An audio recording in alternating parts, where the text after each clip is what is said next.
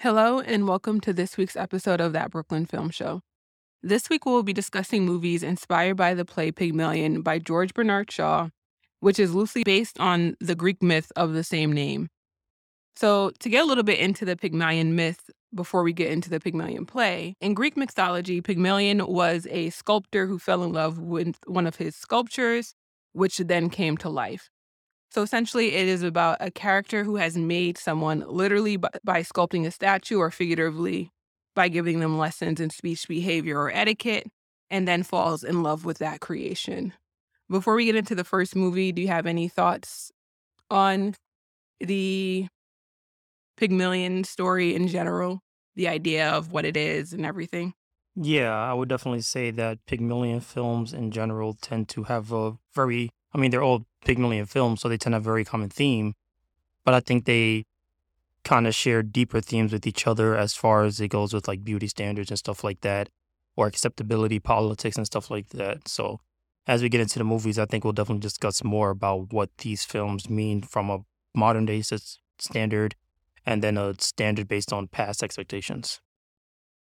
Yeah, I think I agree with you. I think a big part of it, like you mentioned, does have that whole acceptability aspect, especially when almost all of the movies we watched are kind of like the two lead characters are the romantic interests of one another. There's one of them that's a little bit different, but in all of them, it's I think the thing that we have to kind of examine is at what point in the movie does the character actually fall in love with the other lead character? Because it's kind of like, again, they like the trope says or the theme says, you're falling in love with your creation. So are you truly falling in love with that person for who they are, or is it for who you made them to be? And I feel like in some of them it seems like it's who they are, in others it seems like who they were made to be.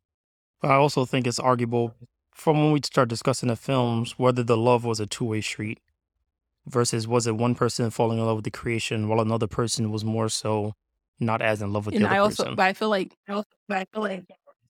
It's kind of hard to discuss without people knowing exactly yeah, so what you we're wanna talking dive into about. the first But film? yeah, let's Okay. do the deep dives. Yeah. So the first film we're gonna be talking about is actually Pygmalion, which came out in 1938, which is directly based off of the play by George Bernard Shaw. And the synopsis is when linguistics professor Henry Higgins, played by Leslie Howard, boasts that he can pass off Cockney flower girl Eliza Doolittle, played by Wendy Hiller, as a princess with only 6 months training, Colonel George Pickering, played by Scott Sunderland, takes him up on the bet.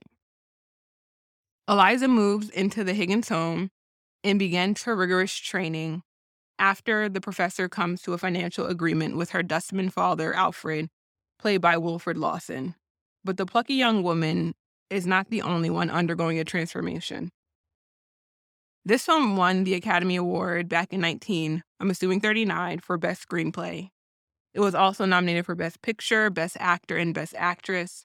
And again, like I mentioned, it's based off of the play Pygmalion by George Bernard Shaw. It was directed by Anthony Asquith and Leslie Howard.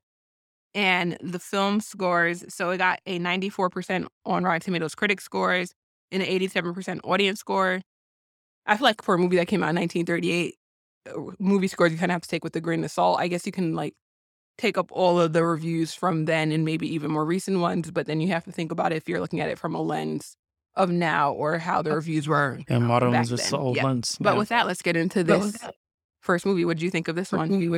This was my favorite film of the bunch, which I know you were like, oh, wow, really?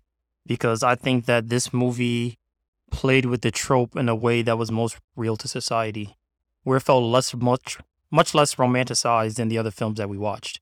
So, for instance, the whole Pygmalion concept in this movie was not really glorified as like, oh my God, I'm making you pretty, and then we're gonna fall in love and then get married. It was more so like, this guy's a jerk. And he's trying to do this for his own satisfaction and taking this person out of the mud in order to like turn her into this ideal lady. But the whole movie is questioning like, one, what is an ideal lady? Two, it kept questioning like, oh, what is your intentions with this woman? Like they were like, there was a line where he's like, oh, do you have ill intentions for this woman? And he says like, oh, what man does not have ill intentions for a woman?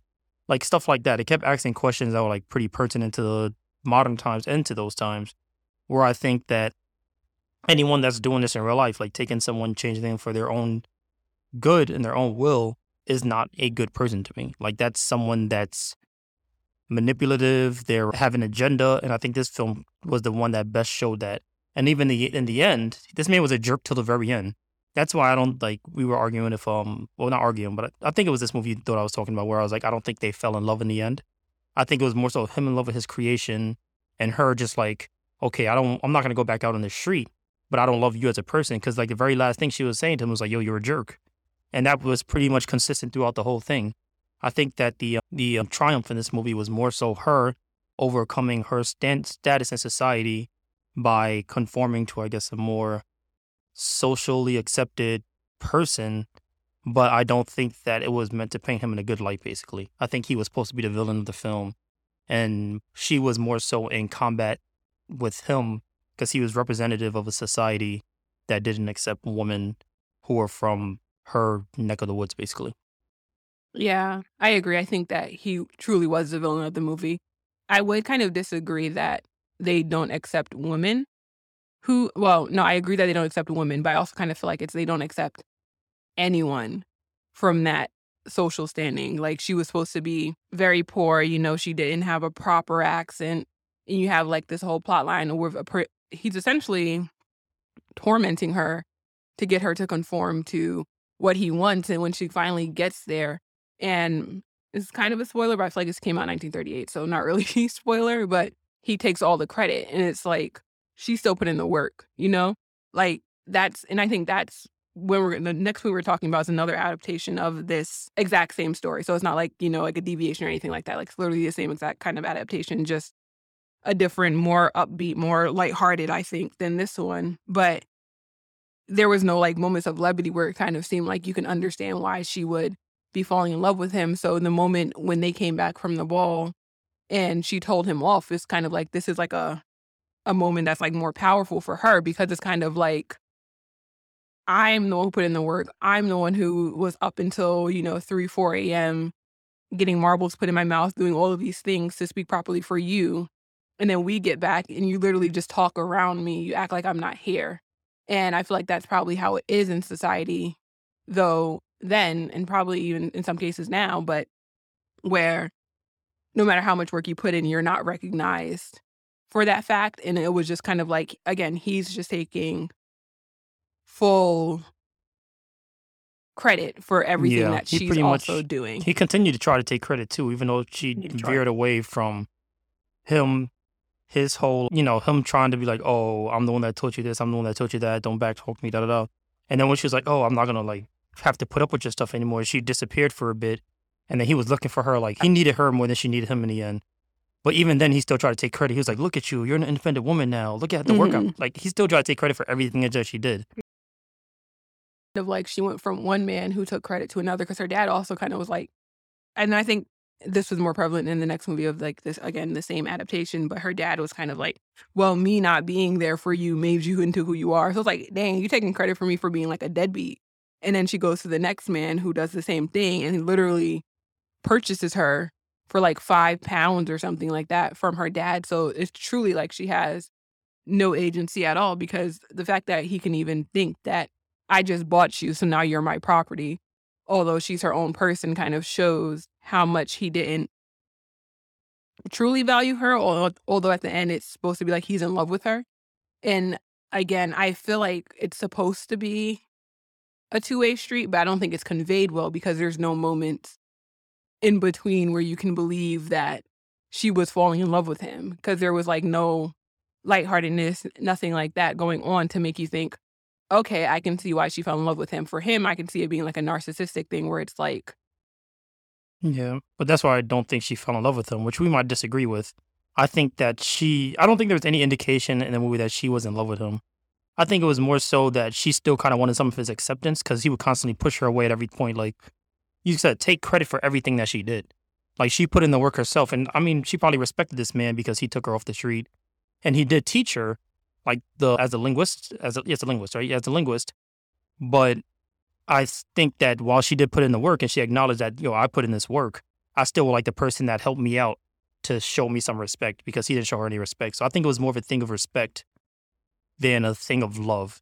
If you get what I'm saying, it's like I think that we'll talk about the next movie. That one was more so a love interpretation of it, but I think in this one, I personally didn't get any interpretation that the two was in love with each other. I got the interpretation that he was in love with what he created, and that I could turn a what do they call it, a Cockney flower girl to a duchess, and then she was like, oh, I could put myself in a higher social class by changing up the way I talk and the way I act and all that stuff. And I think she was happy with the results of it and was like, I pretty much helped you look good in front of your colleagues, but you still don't give me any credit for the work that I did. In your mind, it's like, hey, I did everything. And I think that's what she was kind of looking for, more the respect than the love. Yeah. And I think the only reason I think the only reason I disagree with you is maybe because I know that it's supposed to be a love story. And I think it could be interpreted again, like you're saying. I would agree with you that if we're supposed to believe that she fell in love with him, it doesn't make any sense because they didn't give us any moments of where we should have believed that they actually fell in love. Um, There was a article that I was reading, and it had a statement that says, Shaw didn't set out to write a frothy romantic confection. He wanted to advocate for women's suffrage and the end of the British class system. In the play, stuffy Professor Henry Higgins set himself a challenge to pass off Eliza Doolittle as a Cockney flower seller as a duchess. So when I say that, I don't really see it as like, I see it more of as a movie about class more than class and, the patriarchy and all that stuff more than a play or about slash romance, movie yeah. about love. Yeah, so I think that the romance aspect is more so what I think is like our interpretation of like these movies in Mhm. general. But I think the message that I got most from it, which is why I enjoyed it the most, was the idea that class is more so a social construct than an innate thing. It's like if you take someone from what's like a fancy neighborhood in New The Upper York, West Side. from like the Hamptons, like you take a regular kid from the Hamptons, right, as a baby, and you put him into like the Marcy Projects, and you took that same another baby from Marcy Projects and put him in the Hamptons.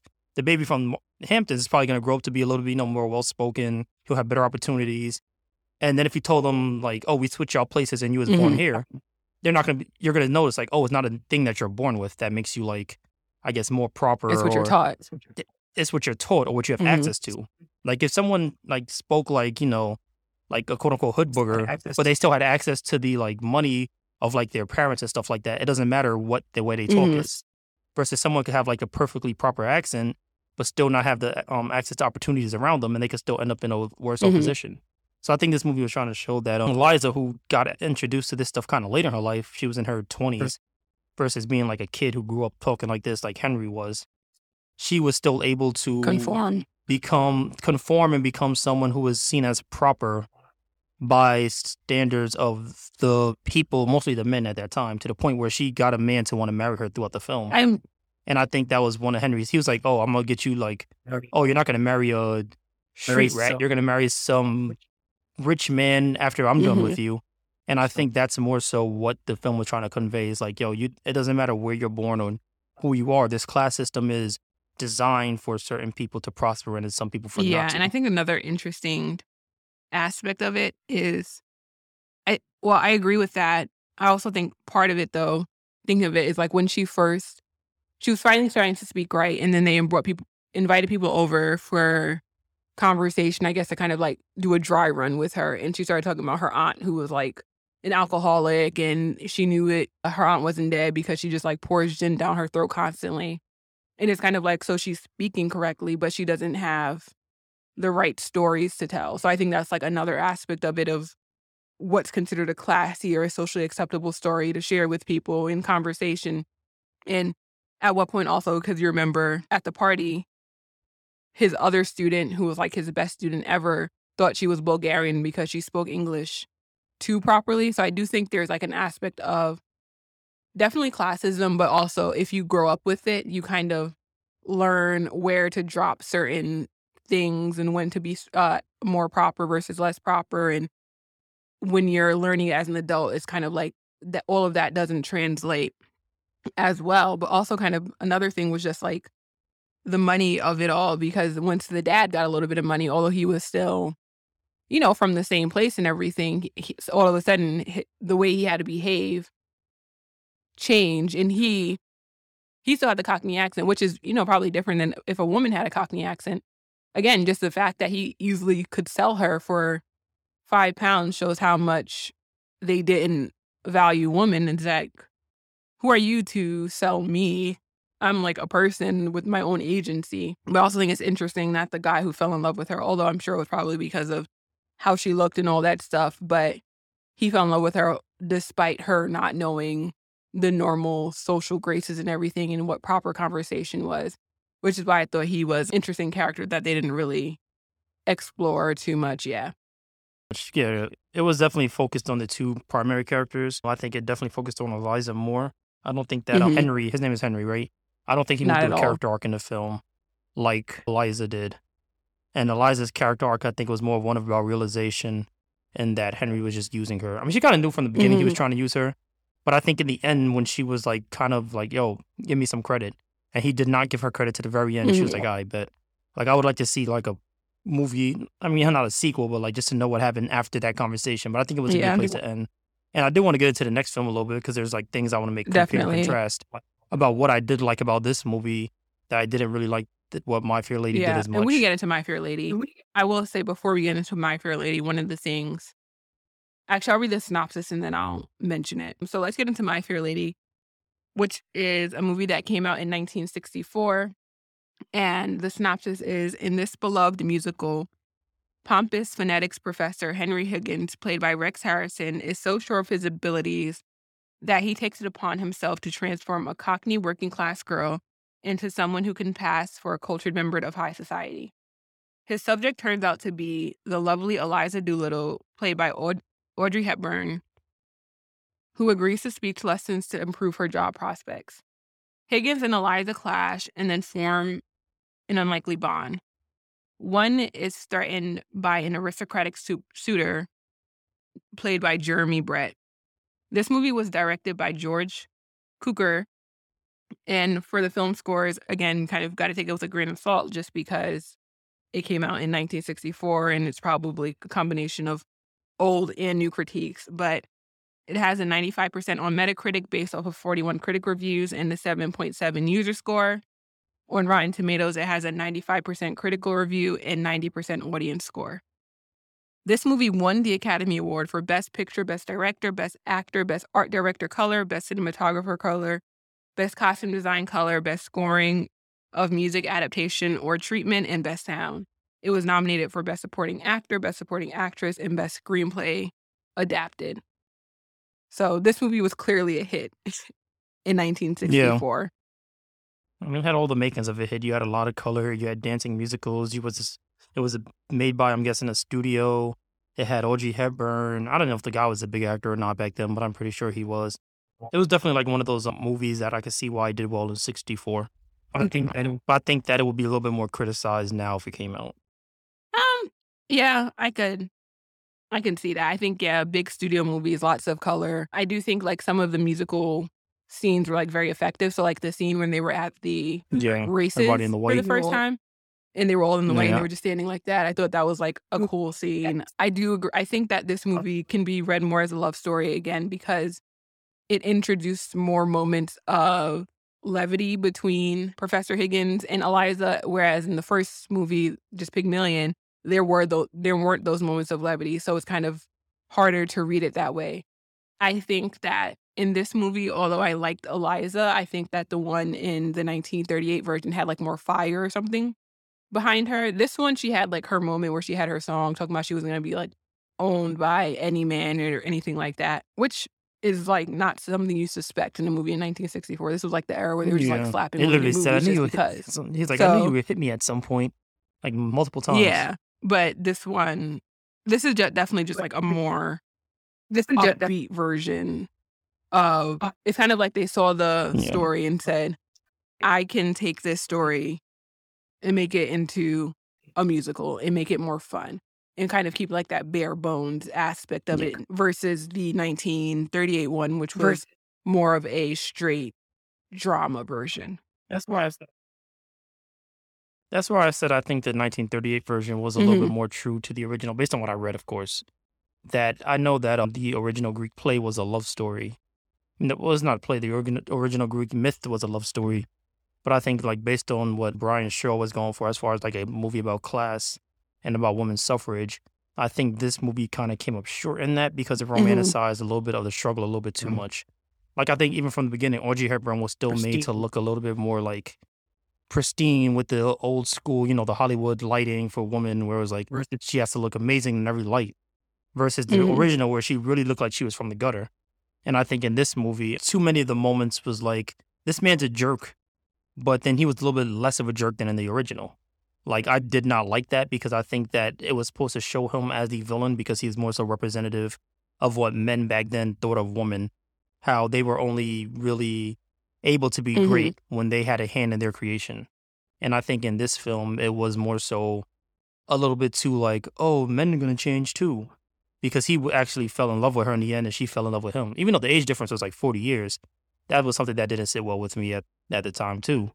Because it was just like, okay, this feels a little bit manipulative. Because I think she was supposed to be 21 in the play or in the movie. And he was supposed to probably be in his 40s. So it felt a little bit manipulative in that sense.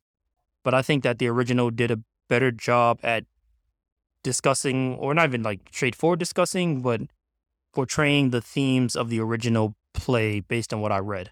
Because I think in this film, it could have been a little bit grittier in portraying such a serious theme.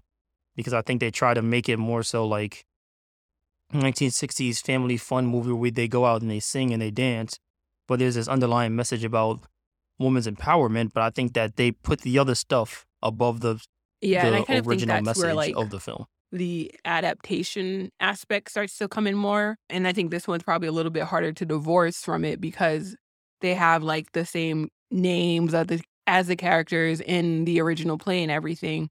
But it's clear that, or it seems that they took more of the lightheartedness and just kind of like the fun, take a Cockney girl and make her, speak more proper and everything. And saying speak more proper is not proper, but make her speak with, this more high class accent and introduce her to society. And they kept some of the same beats. So they had the story with, again, the aunt and the djinn, but it was set again at the races and everything. And then you introduce the music. And to me, the music was like semi-memorable, which kind of makes it harder. I think I remember the song from the races. I remember the song when they were up till 2 a.m. And that's kind of where I started to really think about the fact that they're going for a different vibe, is when she was like dancing with him and having fun. And although it was still like 2 a.m, it wasn't like he was like stay awake, and they had the headache scene, but it didn't read as much of he's as much of a jerk. Yeah. I mean, he was still she swallowed a marble and put another one in her mouth, but that's kind of still, a little sus. But it did feel, again, just more lighthearted overall. And again, I think that just like, so a couple of the big scenes that were the same is when they came back from the party and you have that whole discussion around Eliza. And this one, I think she read more sad than like defiant and angry.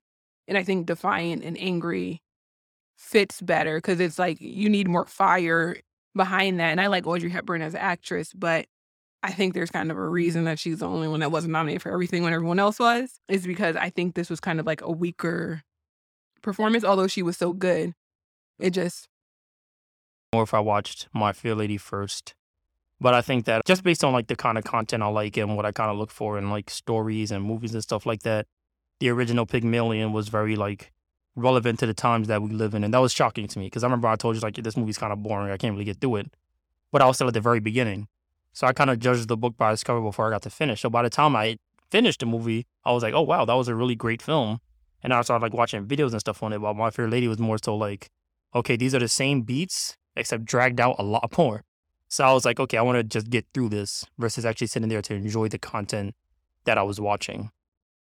And what do you think of that musical aspect of it? And I kind of tuned out of the music. Like music, like I like musicals, but I think I like certain kind of music in musicals, like the more Disney kind of music that is like easy to sing along to when you remember it. Like you watch a YouTube video with the ball bouncing on the lyric, like stuff like that.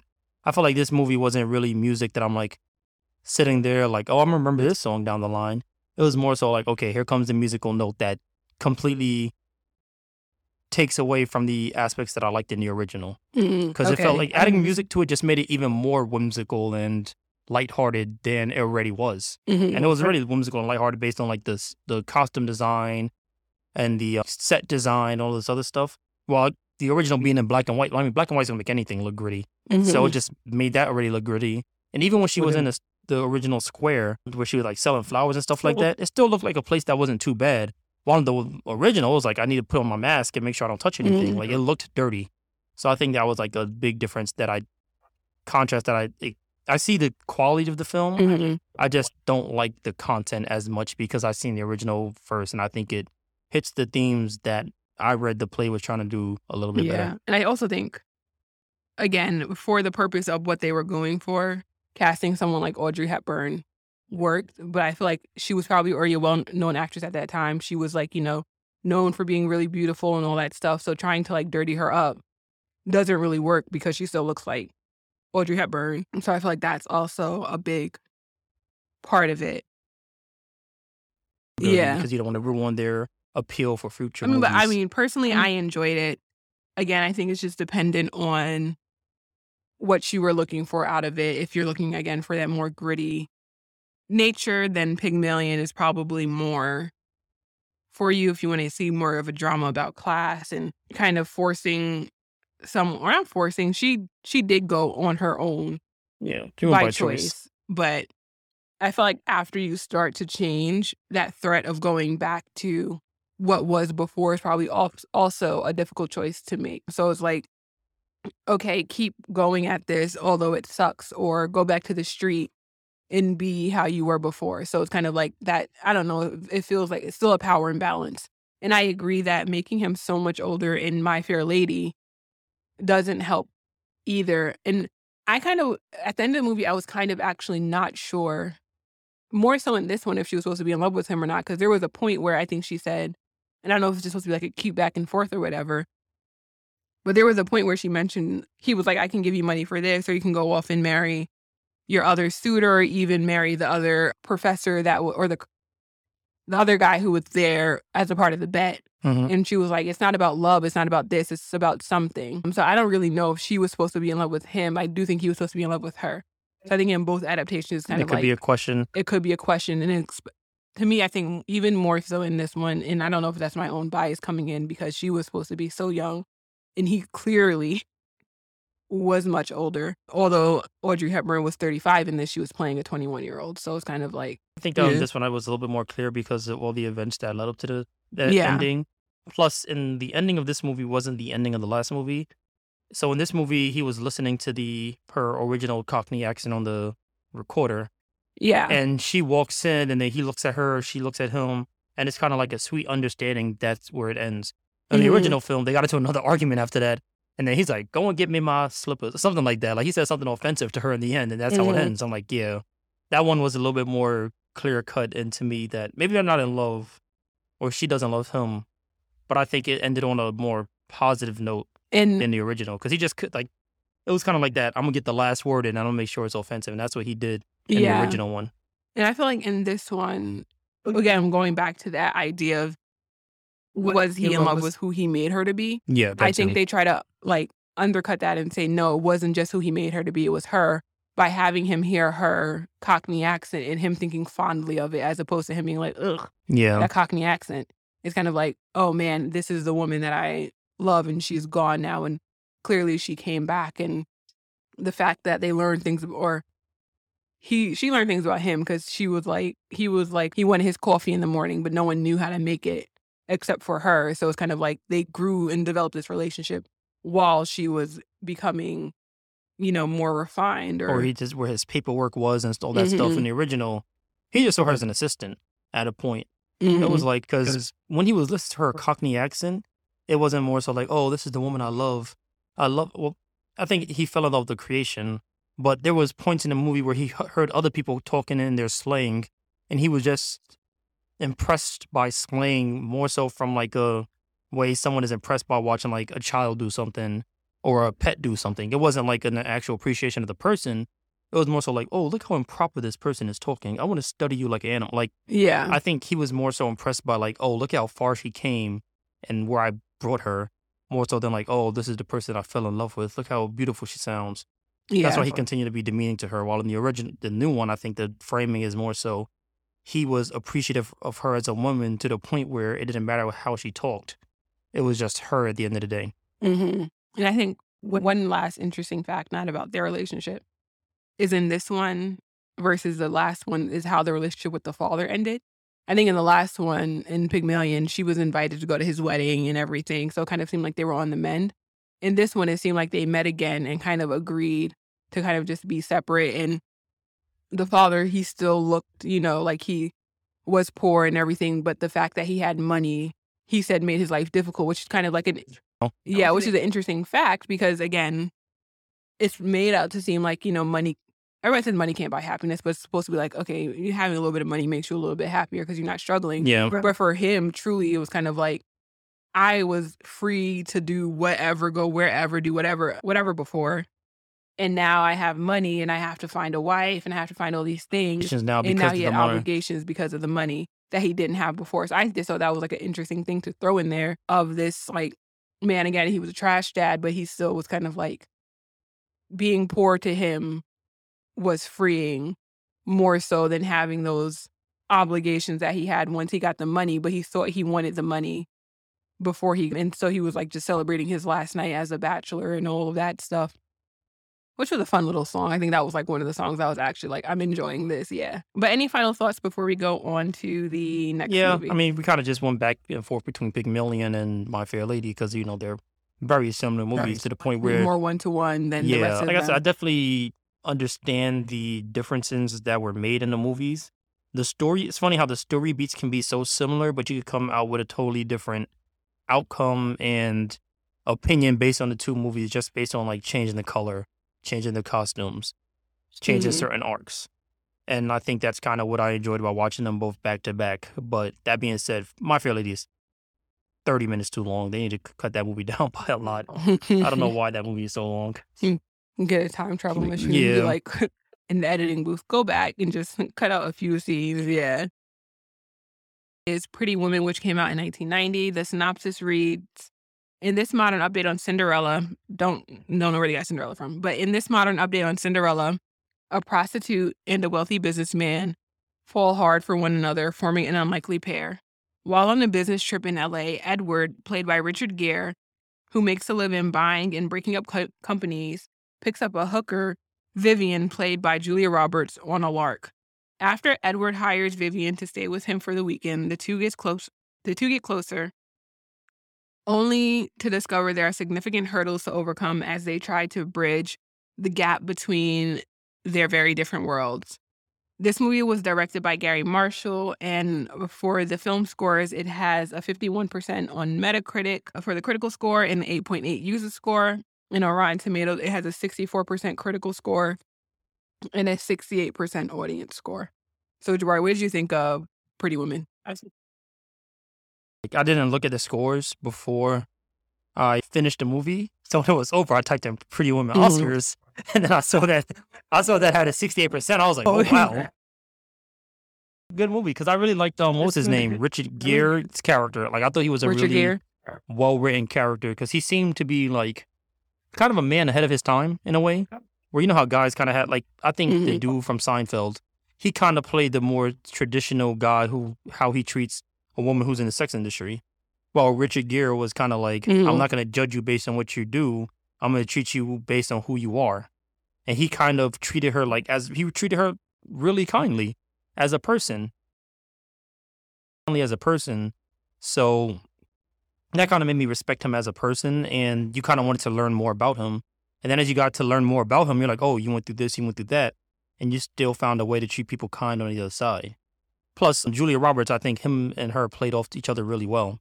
To be funny, it's another big age difference. I think she was 23 when the movie came out or something like that, and he was in his 40s. So it was another movie of like an older man kind of grooming a younger woman. Yeah. But excluding that aspect, I think that the two of them played off each other really well. treated her really well. She did a good job at opening up and revealing different aspects of her character. And the movie did a good job at not talking down on the sex industry. It wasn't like, oh, you're a hooker, you're bad. It was more so like, okay, I understand how certain people lead them into this circumstance, but I'm not going to judge you for that. And we're not going to, from like a writer standpoint, we're not going to judge women in this industry. It's more so like, okay, you are doing this job, but that doesn't automatically make you a bad person. So I appreciated those aspects of the movie, and I really enjoyed it. Like, I thought it was a really good film. Yeah, I enjoyed this one too. I No, did yeah, not see the same. Cinderella aspect of it that the synopsis mentioned.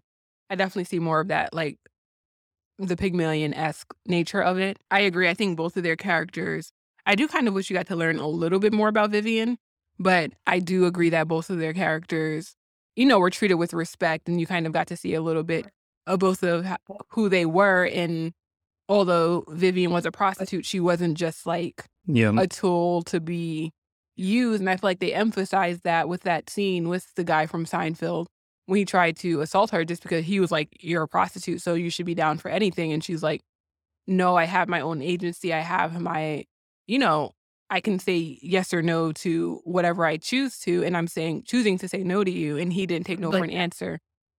So I feel like that kind of is a little bit more progressive than I think probably you saw in a lot of other things in the 90s with how prostitutes were probably treated in film. And then even just, I do think there's like a lot to say again about class because And you can certain see how stores and she got stuff like that, the treated whole time. in certain stores by the hotel staff. I think it was nice the way they ended up developing her relationship with the manager, although he first dismissed her.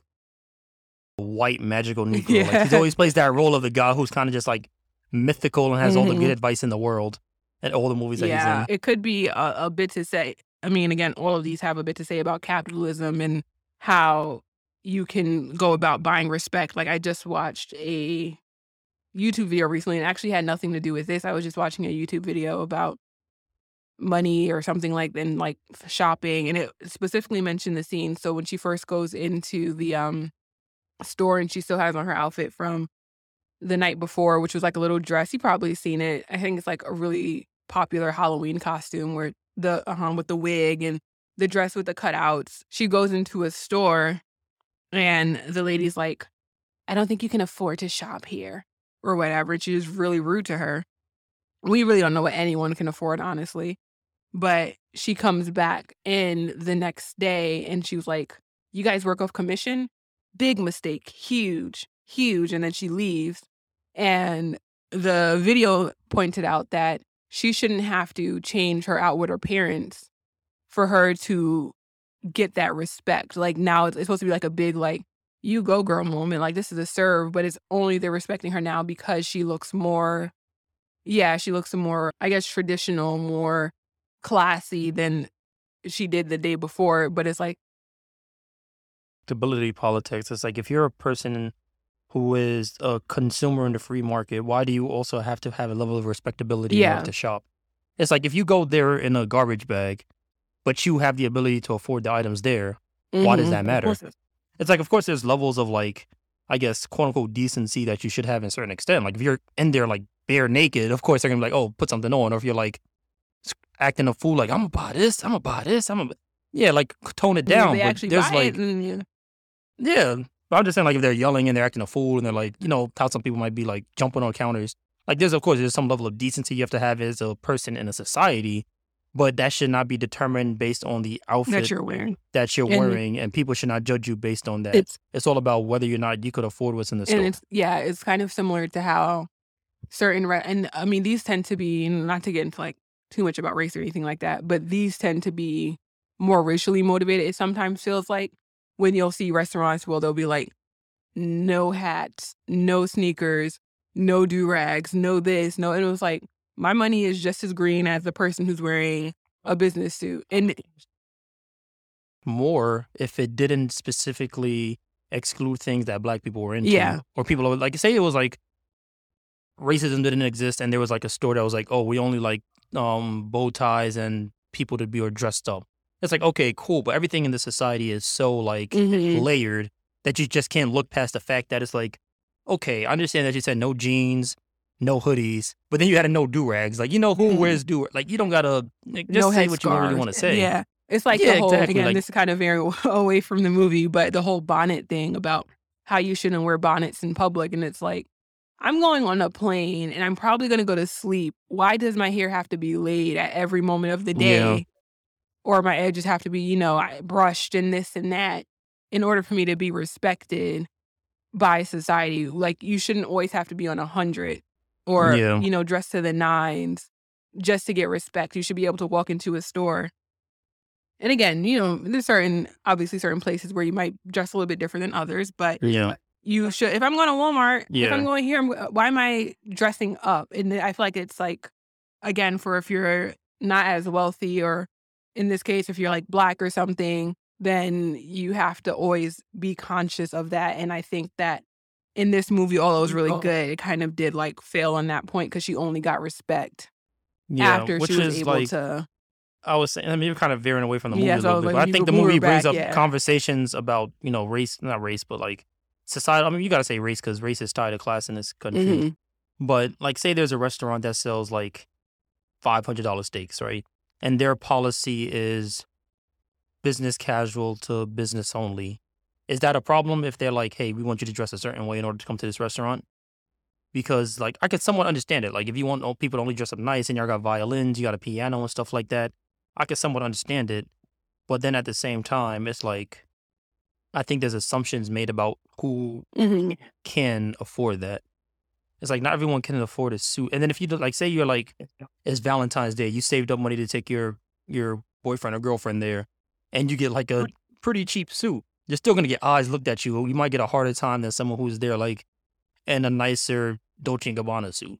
Like, if you just got on like a suit from Men's Warehouse, yeah, you might have a little bit of a rougher time. So like, I kind of understand those kind of establishments that want to be quote unquote high end, but at the same time, I think there's too much. It's too much it's classism.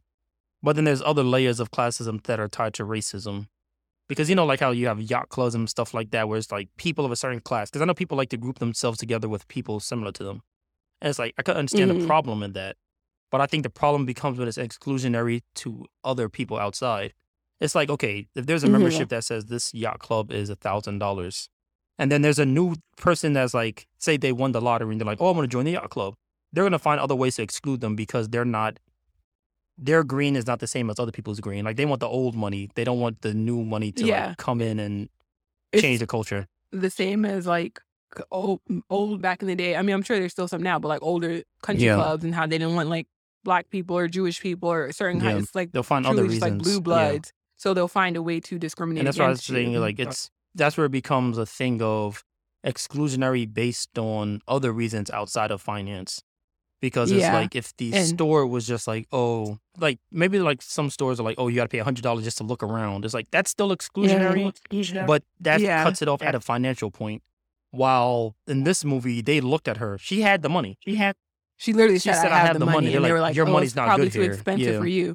And she's like, if I'm saying I have the money, then don't tell me it's too expensive for me. Tell me the price, and then I can decide if About it's it's too too expensive expensive for for her. me, Like, right? Like, I'm sure what like, I mean, and not to say there's anything wrong with but it's retail still workers, but weird I when think one like person, like, you work at a store, but you're not benefiting from the store excluding you're, other people. It's like, you're a worker here. Like, yeah, get your money. and like she said, you Yeah, work you off work on commission. commission. Like, Like, you're making money off the I more stuff you sell. get your money off of, or make your money off of whatever, but it's again just a way to discriminate against her. And even I think the problem is like, even as she started to dress nicer because he threw money at that other store and let her buy whatever, the problem is then that later on when her friend even comes to visit, they treat her friend Yeah. like crap.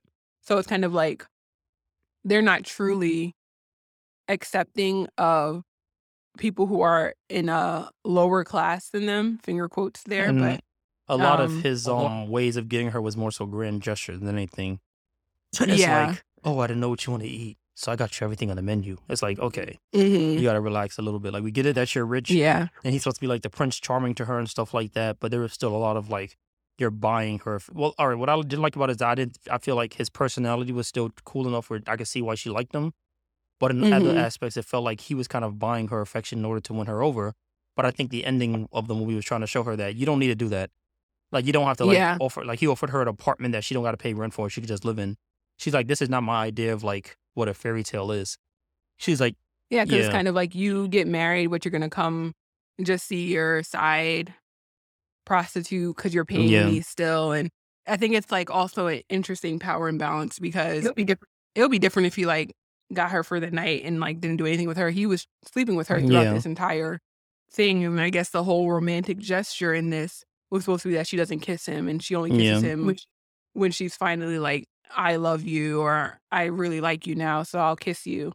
But it's still kind of like that's a weird imbalance to have where it's like you're still paying for her, not just her company, but for her to sleep with you and everything. Although he, again, obviously treated her with more respect than other people do at the end of the day.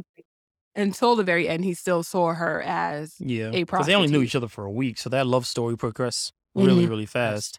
Really, but I feel like Movies in that's just general, kind of yeah. movies in general. Like that's, I don't know if you ever seen, again, getting a little off topic, How to Lose a Guy in No, 10 I never Days. I seen it. hated that movie because I'm like, in 10 days, that's not long enough to like fall in love, mess it up. Like that's 10 days. Like unless you're literally spending every moment of Yeah. every day with each other, it doesn't make sense. But I feel like that's Yeah, how they all kind of are. I rom-coms mean, it were. happens sometimes in real life. You see people who more so fall in love with the idea of love more so than actual loving Of the love, person. yeah. Because I don't think it's possible to fall in love with a person. Or the idea of the Yeah, person. Because, yeah, 10 days is like not long enough to actually know a person for yeah. But who they all in really all, I are. did really enjoy this Um, film. I mean, of course, it's not perfect. mhm. It's a flawed movie in certain aspects. Like we talked about the message of capitalism and stuff like that. And like you said, did he go back to that same store that kicked her out, or they went to a different store? All right, that's what I They went to a thought. different Because I store. kind of So, did. you I was know, waiting at for how them to go back there so he could like tell them off or something.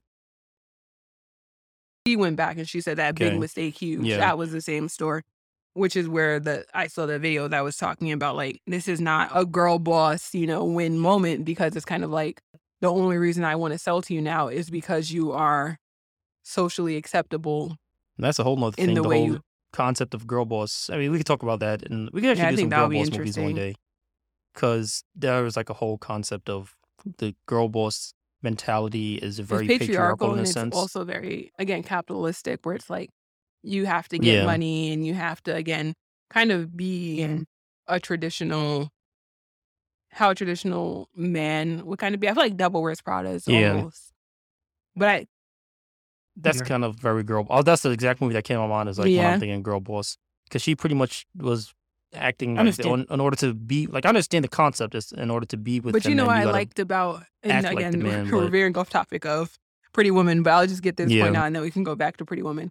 What I like about Devil Wear Prada is that it doesn't feel like, I feel like the movie started off trying to demonize like being feminine and her being like, yeah. oh, I don't care about fashion. I don't care about this. And it's like, you can care about both. You don't have to like hate this in order to succeed in your film, not your film, sorry, in your field.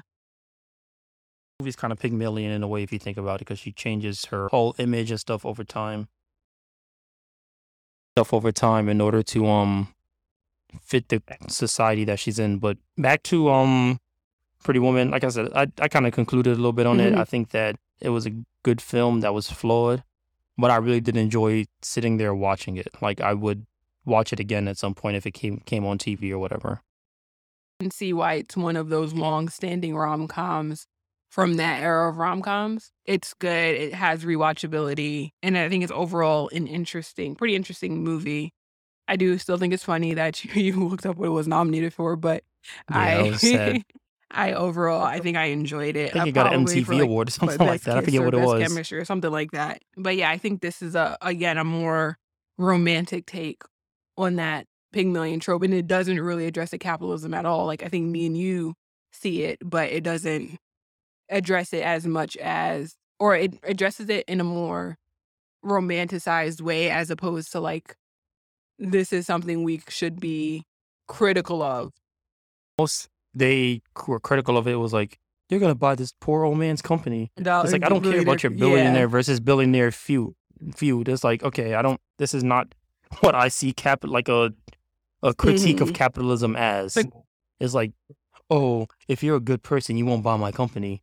Mhm. I'm not gonna buy your company. Like, We're oh, gonna two work rich together. men Like, getting richer. Well, her yeah, friend still has to. I mean, if her friend chooses, to stay in her job, then that's fine. But like, her friend is still, a prostitute, and he's the only thing he offered to do before his grand romantic gesture is like, okay, I'll pay you and you'll be only mine, as opposed to, you having to work on the streets or whatever. And I'm glad that at least in the end, she was like, this is not romantic. Like, the fact that his friend was just like, let me just have my way with her because I don't respect her, which I think, again, was probably, again, the most critical aspect of how she was viewed in society and how they combated that.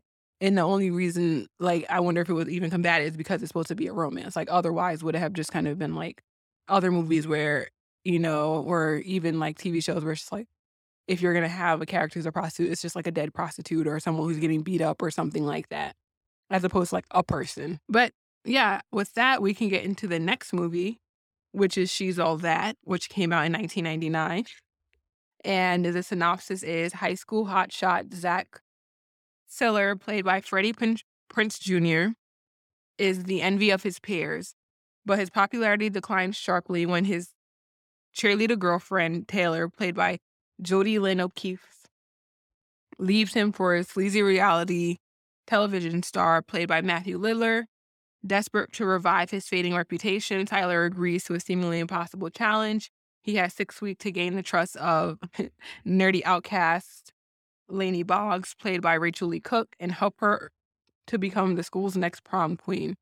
This movie was directed by Robert Iscove. The film score is on Metacritic. It has a 51% critical score and an 8.6 user score. On Rotten Tomatoes, it has a 40% critic score and a 55% audience score. What do you think of this movie?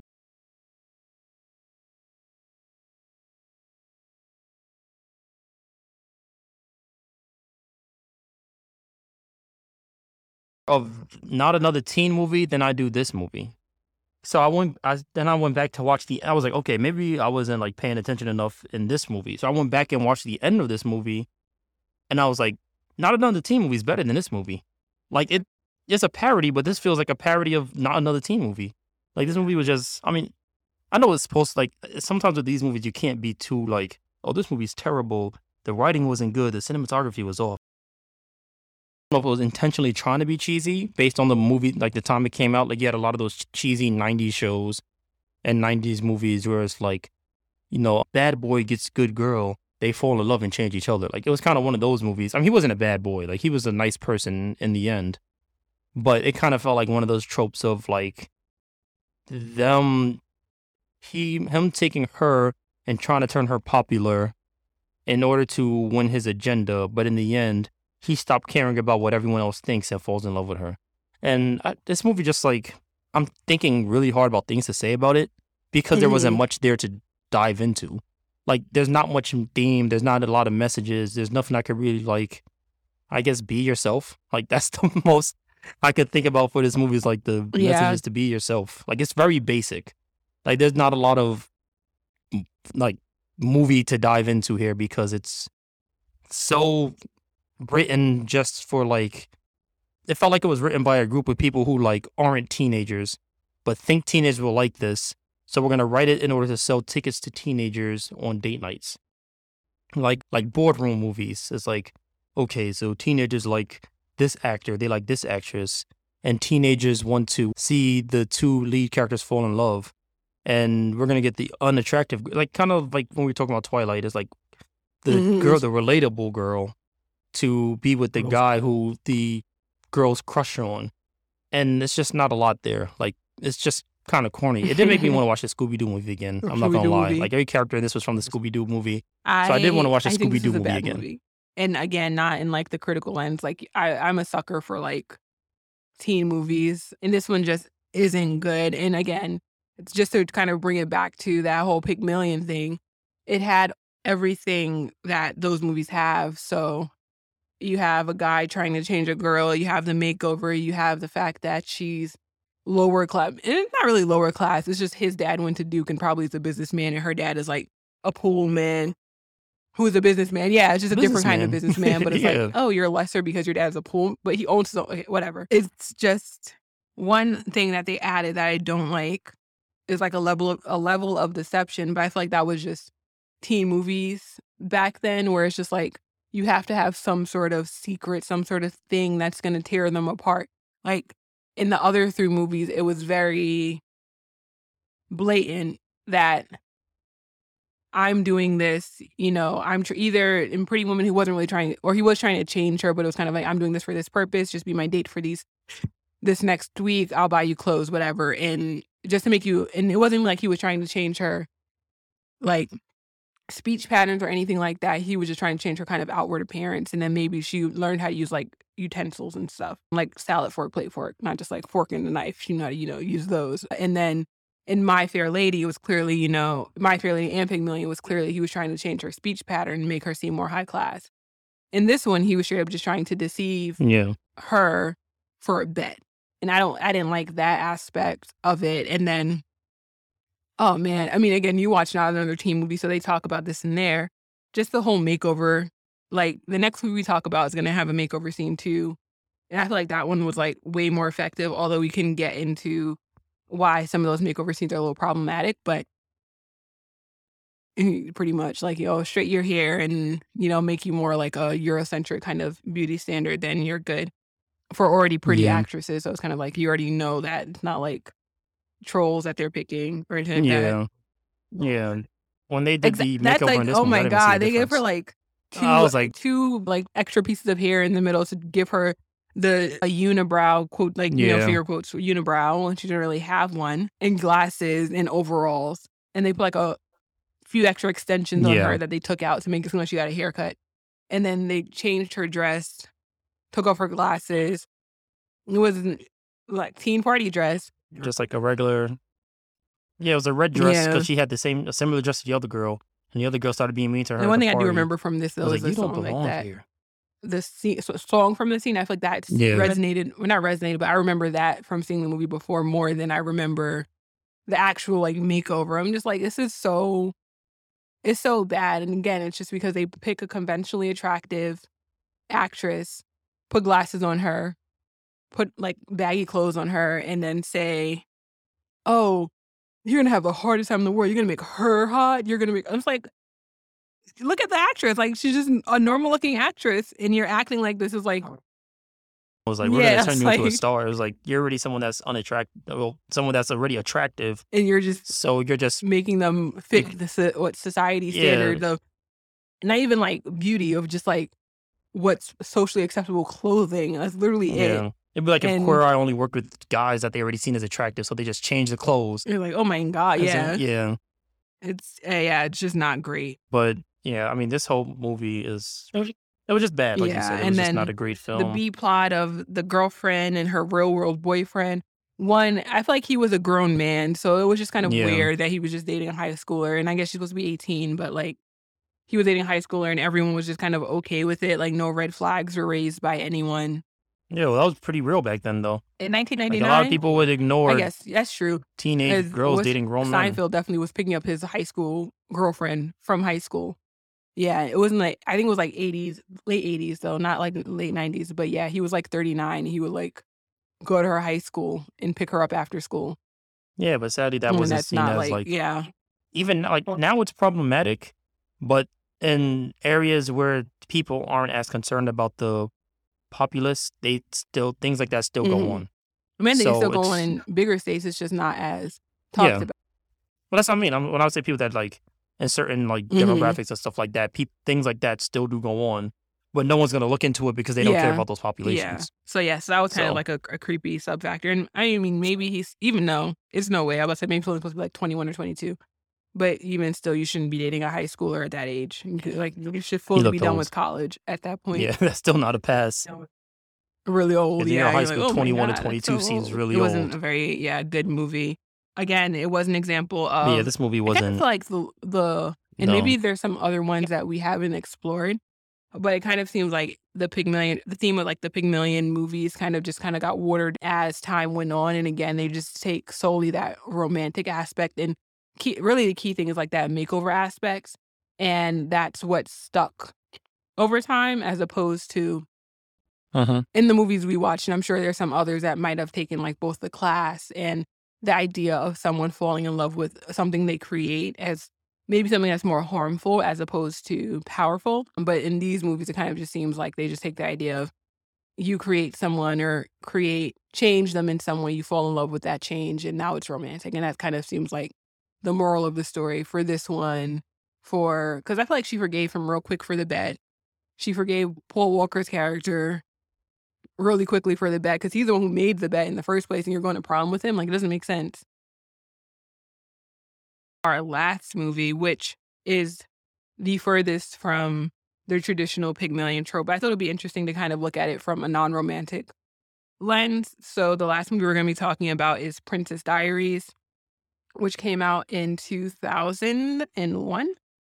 And the synopsis is a shy San Francisco teenager, Mia Thermopolis, played by Anne Hathaway, is thrown for a loop when, from out of the blue, she learns the astonishing news that she's a real-life princess. As the heir apparent to the crown of the small European principality of Genovia, Mia begins a comical journey towards the throne when her strict and formidable grandmother, Queen Clarice Rinaldi, played by Julie Andrews, shows up to give her princess lessons. This movie was directed by Gary Marshall, so the same director as Pretty Woman. And the film scores on Metacritic, it has a 52%, which I feel like is very disrespectful, but whatever. And an 8.1 user score. What's all these scores in the 8.1, 81, 8.1, 81%? Oh, was it 8.1%? No, 8.1 is like 81%. So yeah, sorry. Metacritic is weird. It does like percentages for the user scores. See, I was confused because you said Pretty Woman had an 8.0, right? Pretty Woman had 8.8. So it kind of shows the disparity between, especially for movies like this. I think we actually get into a short conversation about it. But you see why I was confused? I thought it was an 8.1%. Because I was like, that's straight. I thought it was disrespectful for Pretty Woman.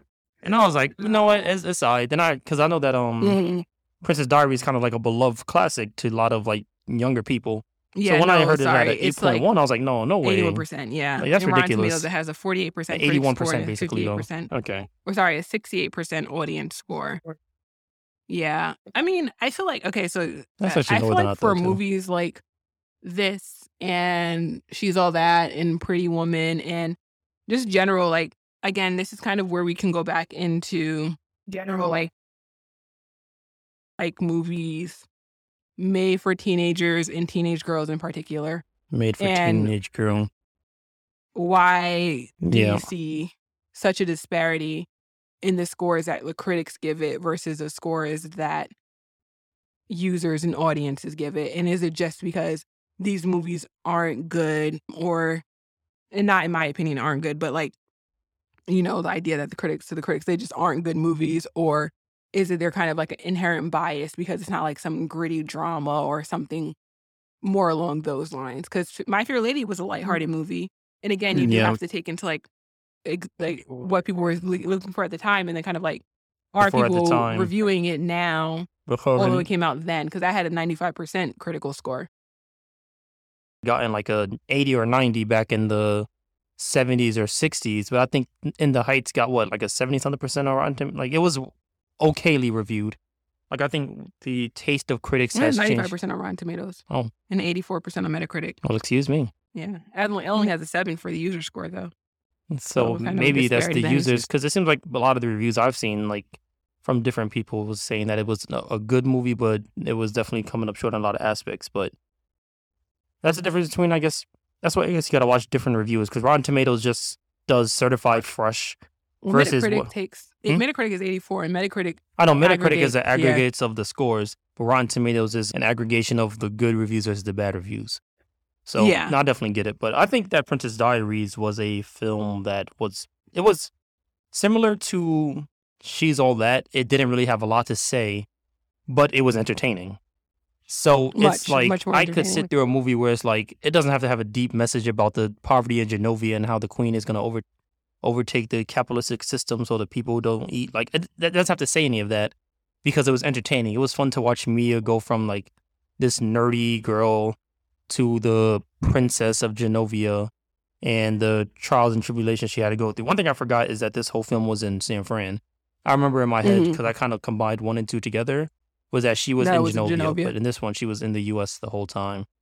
But I enjoyed the movie. Like, I sat there. Usually when I watch movies, and like I usually do other things, I'll like read something online or, play a game on my computer or stuff like while I'm watching a movie. But this movie I actually sat there and just watched it because it engaged my attention the whole time. And it was beat after beat after beat after beat. And each beat was like improving her as a princess, but also helping her come to realization as a person.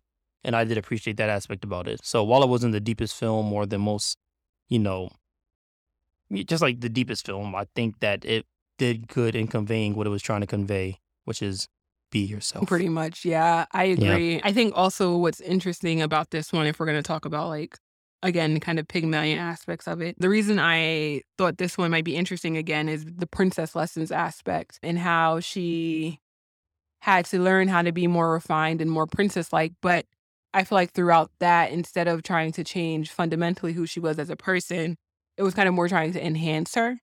If that makes sense, kind of like she could still be herself, but help her get over certain fears, like public speaking. And she had these ideas and everything. There's certain ways they did try to change her, so like the makeover scene, which is still one of my favorite makeover scenes in the movie. That's a good one. But again, we could talk about like straightening her hair and plucking her eyebrows. That was supposed to make her more, But acceptable as when a you talk about princess. them changing her into a princess, but not changing her as a person, I think that was the grandmother's arc because she wanted to change her, I think, as a person to some extent to make her more refined because she thought like in order to be a refined princess, you have to be a refined person. But then she started to learn like, oh no, my granddaughter is good enough to be a princess as who she is. Yeah. It's like when she had to went learn to how to be a grandmother. At yeah, the she had to same learn how to time be as being a because queen. like I said, the white magical Negro, he came up to them and was like, Joe. he was like, you're asking how's the princess, but you have to ask how's your granddaughter. And she was like, oh, okay, I've been really asked about my granddaughter. I've been the whole time concerned about her becoming a princess. Yeah.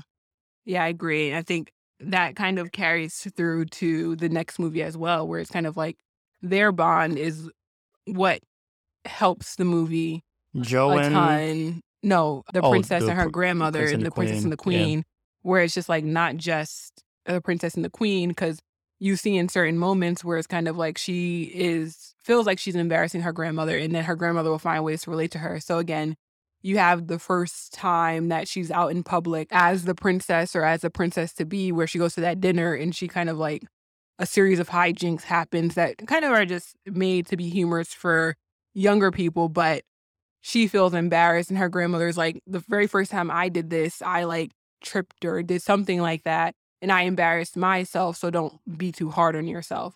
In the moment where her grandmother was hard on her were actions that weren't of her own making, like she trusted the wrong people essentially. And I also have a huge issue just movie watching it back with the fact that the paparazzi were trying to take nudes of a 15-year-old girl and acting like it was normal. I'm like, this. And they were only the second worst villain in the Who's film. the first? Because the worst villain was her best friend. That girl was horrible. I was watching this like, wait, what? Is she the villain in this movie? Because she was terrible. When she was talking about her dad being dead, she's like, are you still not over that? And she was like, it's been 2 months. I'm like, imagine your dad dying 2 months ago and your friend being like, you still harping on that? Like, come on, what? And then she was becoming a princess. And then when she said, I'm not going to be a princess I anymore. I wanted you to be a princess. You like, are oh a my flip-floppy, wishy-washy, and then mean. And like when she got her hair straightened, I'm like, girl, your hair is straight. I don't understand why. I'm like, dang, like she's literally crying in her car and her friend is still berating her. And then got mad at her for her not accepting her berating her. Like, well, then we're not. I'm like, oh, wow. Yeah, no, I don't know whose idea was it to make a best friend so cruel, but she was wicked. It really wasn't nice. Like, I feel like, and you know what it is? I do feel like they're 15. I think it's something you have to remember. So I guess. Yeah. Friends? Like, if not, you're not going to paint her as the best friend. If, like, I understand that you might have, like a Gretchen Wiener situation where she's your friend, but she's really plotting behind you. This girl was supposed to be like her best friend. Exactly. But she was just a jerk. I was like, she has no redeeming qualities. They should have given us more reason to understand. Because I think they try to mask it with like just she was jealous of her, but it was kind of like certain things she did were just kind of like a step too far. It's kind of like how, how Mean Girl, she had her best friend who was kind of just blunt and straightforward, but you could tell that she was still nice.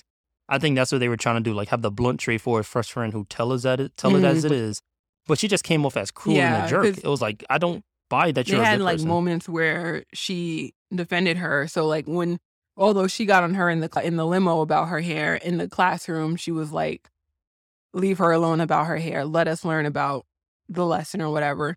And I think that would have worked better if we didn't just see her berating her about Yeah. her hair or about her new backpack. Like, she already told you her grandmother's trying to, like, help her out and do all this other stuff. Yeah. So why are you now mad that she has a new backpack? It wasn't even like we supposed to carry JanSport for her whole life? Like, come on, Yeah, I man. know. It was just like a It was a regular regular backpack and she's backpack still that was mad. like leather. So it's kind of like she's getting it from all ends, and then she didn't. Yeah, she was getting it from her grandmother. Her grandmother got closer, but she was getting it from her grandmother for a while, and then her best friend, and then like, yeah, Great the point. girls in her school, the Lana and Hannah and Anna and whatever, they were like hard. I'm like, why are you so mean to her? She literally is doing absolutely nothing. Like, that's true. Teenagers can actually be mean to random people for I no was reason, cheering for but her when she did a little ice cream thing, and the teachers were like, oh yeah. get dry cleaning. I'm like, I don't think a teacher could do that, but That was Sandra mm, Oh, right? yeah, Yeah. I think this was actually, fun fact, one of Anne Hathaway's first movies, and like I just saw this the other day because it just turned 20. Other people up for the role were like Scarlett Johansson, which Emmy Rossum. That was up for Oscar that No, year? no, for the role of Mia Thermopolis. Emmy See Rossum, and that? then a couple of other actresses. I can't remember their name. I can't see Scarlett Johansson. I think Anne Hathaway was kind of actually perfect for this role. Yeah, but I could see Scarlett Johansson I don't know. I in feel this like role. she's not as Nerdy looking. not But you can make sympathetic. people look. Not early, but like sympathetic as a maybe it's because I But I think she doesn't take a lot of roles where you gotta be sympathetic for That's her. true. So she was sympathetic in like A Marriage Story. She was sympathetic in JoJo's. So I think it's all about the roles that you take. Yeah. Anne Hathaway picks a lot of different kind of roles. So she Yeah. could play like sympathetic character. She could play mean character. Mm-hmm. Yeah, Anne Hathaway was in her bag in the early 2000s. Like, she was doing everything. She was with Ella Enchanted. Yeah. Then Devil Wears Prada. She was in a bunch of stuff. But yeah, so that's the last movie. And again, before we wrap up, for Princess Diaries, what were your biggest takeaways in terms of the similarities versus differences from the rest of the Had movies? a very bare bone similarities to them. The whole Pygmalion change a person into what you need them to be in order to fulfill the role that you want them to fulfill. In this one, she was trying to become a princess. In Pretty Woman, she was becoming his girlfriend, I guess. The other two, she was becoming a maiden of the court, as kind of woman. And then she's all that. I don't know what she was becoming. She was all that. The prom queen. Yeah, the prom queen.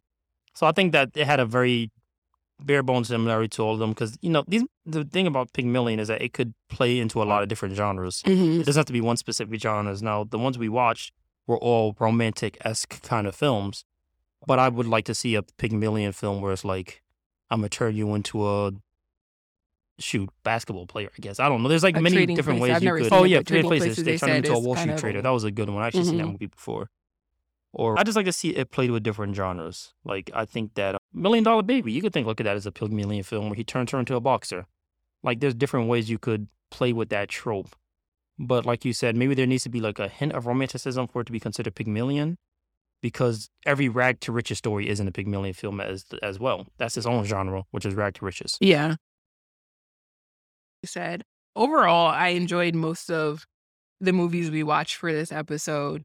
And I do think it's interesting kind of to see how the Pygmalion trope in the ones or theme in the ones that we watch kind of got watered down from that initial classism that you mentioned that the author intended for the initial play to be, into just more of a bare bones, again, romance movie with that, not even rags to riches, but just like that man changing a woman or person changing another person into who they envision them to be, and then falling in love or just making that person, be this new entity that they weren't before. So I think that's like an interesting way to look at it. So that's kind of it for me. Any other final thoughts? Okay. So Ready? Okay. So these movies and just seeing the similarities between them, I enjoyed almost everything, and glad we decided to take a deep dive into it. So with that, I would like to end the episode. Thank you for listening to this week's episode of That Brooklyn Film Show.